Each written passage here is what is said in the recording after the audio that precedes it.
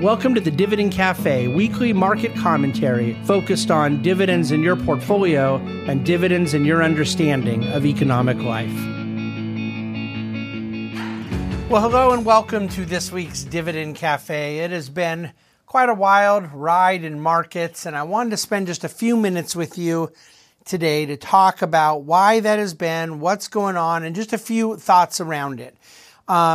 You look at, I want to set up a little context here to explain the tension that I'm very purposely holding as a wealth advisor.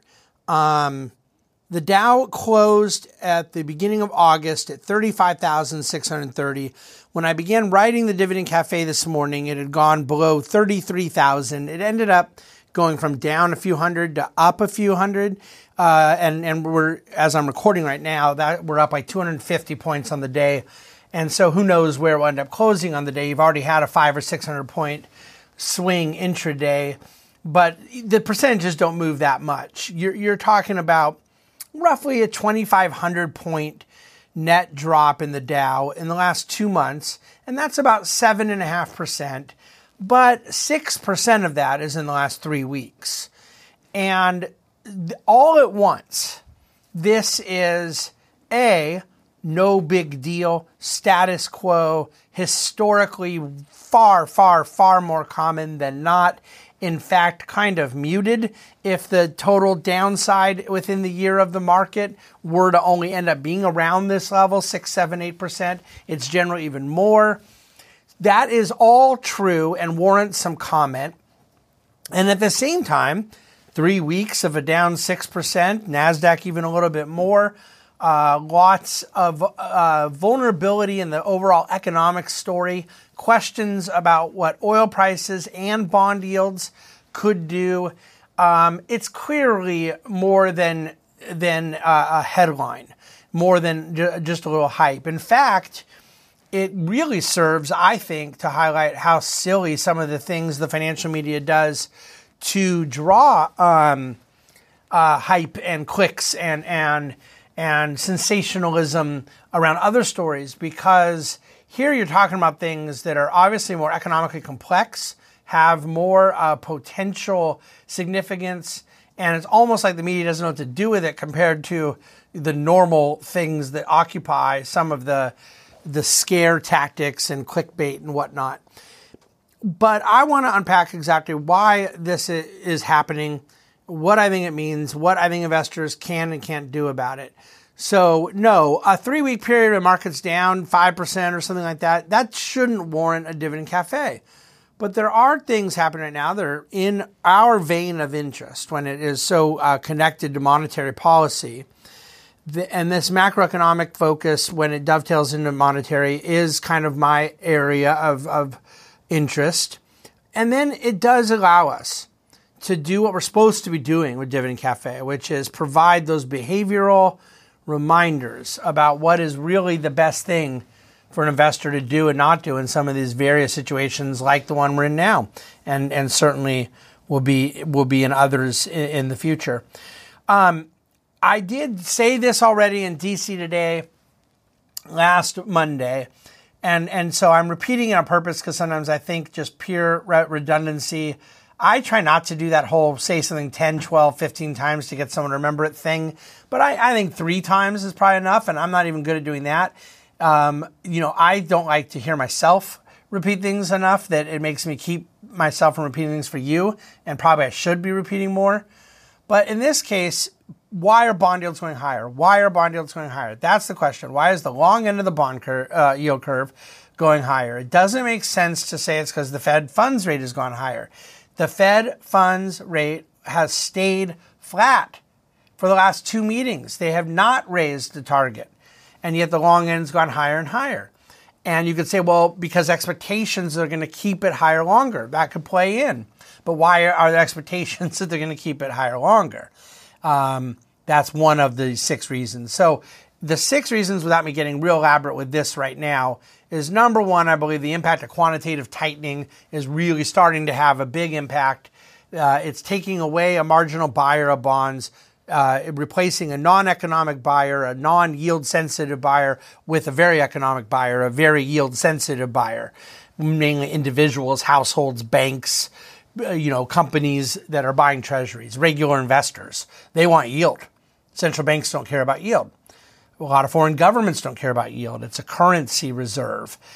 But when you're talking about regular people, they want higher yield. It's pushed yields higher with the Fed being now $1 trillion removed from the long end of the bond curve. Quantitative tightening, the surprise additions to the budget deficit, repricing the fact that the U.S. has not gone into recession. In fact, the jobs report today, another 336,000 jobs created in the month of September. Japan's yield curve changes, having a global impact around global bond yields. Declining Chinese exports. This is a big deal. Less dollars that are being paid to foreign governments that then have to be replaced into treasuries. Thereby taking away, like the quantitative tightening does with the Fed. Declining Chinese exports leads to less foreign ownership or foreign purchase of treasury issuance. And then finally, the basis trade, which is a more technical thing having to do with the repo market and having to do with hedge funds getting a little funky between cash market and futures market of treasuries. 6 different things. Primarily, I think it's the repricing about recession and quantitative tightening, those 2 things at the top of the list. But there is the rate, and then there is the rate. And I don't think that we're really dealing with a 5.25 Fed funds rate. That's the policy rate. They've left it there. That's what is in our society the primary benchmark around policies to influence or target monetary conditions. The Fed themselves commissioned the creation of something called the proxy funds rate. It's managed, overseen out of the San Francisco Fed. They put it right up on the website. I have a chart in Dividend Cafe today, straight from the Fed. Okay, this is not me interpreting the data, creating the data, or getting all my economic friends together for us to put our theoretical stuff around it. This is their model, and models always can be imperfect, but the point being their data says that the effective rate, what they call the proxy funds rate, if you were to really see what is the impact into the current Fed funds and around economic applications, from treasury rates to mortgage rates to bond spreads, credit spreads, and a number of other factors. There's 12 variables that go into this altogether. The proxy funds rate is at 7%. That means you're getting 150 basis points of tightening above the target rate. I am not giving you inside information. I don't think it's talked about a lot. The media would cause their viewers to lose their eyeballs if they tried to get into this. But this is not between David Bahnsen and Dividend Cafe listeners. The Fed knows this too. So you have all at once an ambiguity around the fact that bad, the real monetary tightening is 150 basis points worse than the already severe monetary tightening of 525, 550, the current Fed funds target. That's the bad. But then the other side is, well, is that 150 basis point spread in the proxy rate doing that tightening for the Fed and actually accelerating the point to which the Fed ends up reversing this period? Certainly allowing the rationale for not hiking further and then eventually allowing the Fed to reverse out of current conditions. Who's supposed to answer that question? It's not me. It's not them. It's not anyone else. No one knows. But that really is a two-headed question right now. That what is the impact of the actual higher monetary tightening than we really see in the Fed funds rate, this proxy rate delta of tighter monetary conditions that is real life? What is the difficulty that gets created from that versus what accelerates some form of unexpected future monetary capitulation?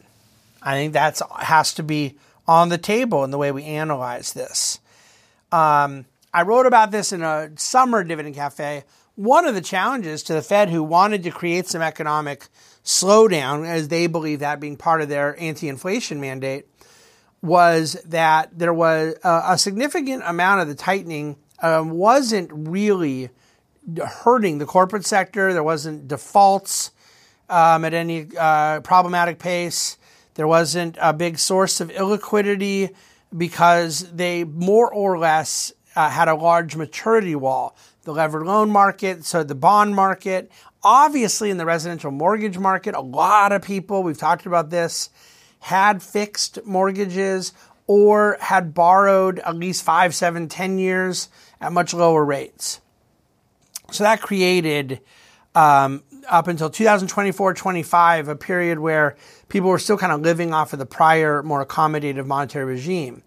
Yet, even without defaults and even with without a lot of credit impairment, we're certainly stopping activity of new borrowing at the higher rates. We've seen the kind of freeze that's taking place in the residential real estate market, and for new project construction, new project development in commercial real estate. It's pretty much come to a total standstill. Private credit can do an awful lot of capital project investment, put permanent financing, but does very, very little in terms of brand new ground up development. So you have a lack of activity in both residential and commercial, and then you have forward-looking concern about the default cycle. Does the Fed stay so tight that then you do get massive credit impairment into 24, 25, and that train coming at you? The problem with predicting a train coming at you and saying, look, I think all this stuff's going to happen in a year, I want to make an action now, is that train could stop tomorrow. That train could go the other way tomorrow. And as I joke in Dividend Cafe, that train could get out and ask you to jump on and give you a first-class ticket and some free food and beverage, okay? There is so many bad things that could happen and so many good things that could happen, and it is all rooted in this instability of the monetary and fiscal insanity that has beget us. I'm saying that wrong. I'm not going to correct it. All of this is happening with one other wild card I want to throw out there. Oil prices, in addition to bond yields, become not a tradable thing, not a speculative thing, not a short-term thing. I don't care about any of that. Oil prices on speculators, when it goes from 80 to 90 in a month, or when it goes from 90 to 70 in a month, and that stuff is not what I'm referring to. I'm talking about price levels that go and hold at a place. They have huge economic impact. And that if you were to go and hold below $60, you probably are in a recession.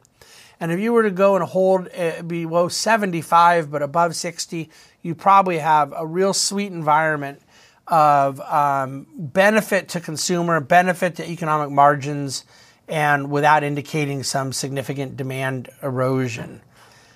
If you were to hold right here around the 80s to 90s, it's more questionable.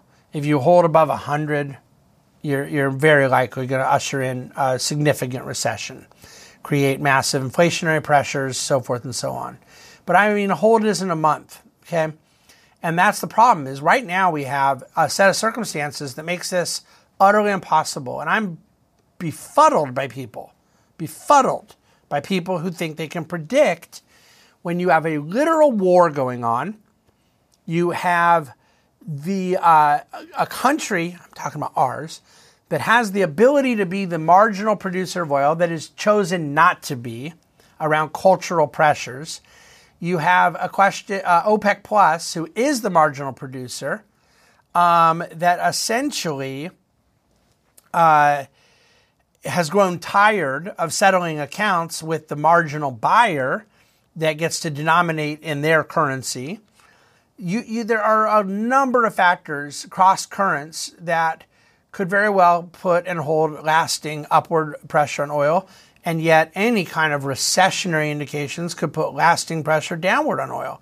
And how those things are supposed to be priced in is beyond me. So the instability in bond yields and what to expect and where exactly that train coming at us about higher yields and where it goes.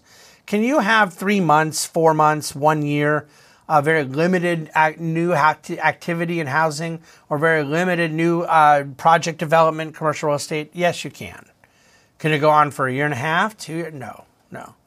At some point, this thing is facing a fork in the road. And I believe that investors who are trying to guess those things, what insanity in fiscal and monetary will come from the other insanity of fiscal and monetary, is a fool's errand. And it's not just that I don't think investors can predict it. I don't think the people in charge of it can predict it. I don't think they have any idea. And I believe that the best possible path towards portfolio success with this current regime is to, as much as possible, be insulated from those moments, recognizing the upside and downside risks that exist, that bond yields could reverse and totally reprice risk assets. Things could get worse before they get better, but all within a month. You've had utility stocks get hammered. You've had the long end of the bond curve fly higher with yields pushing bond prices down. So holders of bonds have gotten hit, but buyers of new bonds now really like the yields. You get enough of that, it's self-fulfilling prophecy, will start pushing yields down, prices higher. There is just simply no way to be able to guess in the coming weeks or months where this will shake out. But there is a very profitable, productive, rewarding agnosticism around that which we ought to be agnostic about, found in dividend growth. And I think that with discounting mechanisms like markets, the trains that everyone knows about generally do not run over you. And that is the good news. The bad news is there are always trains no one sees. And my view is that dividend growth is your ticket to the optimal destination. Thanks for listening. Thanks for watching. Thanks for reading The Dividend Cafe. I will be in New York next week bringing you another Dividend Cafe, and I look forward to whatever questions you may have from this episode. Take care and have a wonderful weekend. The Bahnsen Group is a group of investment professionals registered with Hightower Securities, LLC, member FINRA and SIPC, and with Hightower Advisors, LLC, a registered investment advisor with the SEC. Securities are offered through Hightower Securities, LLC. Advisory services are offered through Hightower Advisors, LLC. This is not an offer to buy or sell securities. No investment process is free of risk. There is no guarantee that the investment process or investment opportunities referenced herein will be profitable. Past performance is not indicative of current or future performance and is not a guarantee. The investment opportunities referenced herein may not be suitable for all investors. All data and information referenced herein are from sources believed to be reliable. Any opinions, news, research, analyses, prices, or other information contained in this research is provided as general market commentary and does not constitute investment advice. The Bahnsen Group and Hightower shall not in any way be liable for claims and make no expressed or implied representations or warranties as to the accuracy or completeness of the data and other information, or for statements or errors contained in or omissions from the obtained data and information referenced herein. The data and information are provided as of the date referenced. Such data and information are subject to change without notice. This document was created for informational purposes only. The opinions expressed are solely those of the Bahnsen Group and do not represent those of Hightower Advisors, LLC, or any of its affiliates. Hightower Advisors do not provide tax or legal advice. This material was not intended or written to be used or presented to any entity as tax advice or tax information. Tax laws vary based on the client's individual circumstances and can change at any time without notice. Clients are urged to consult their tax or legal advisor for any related questions.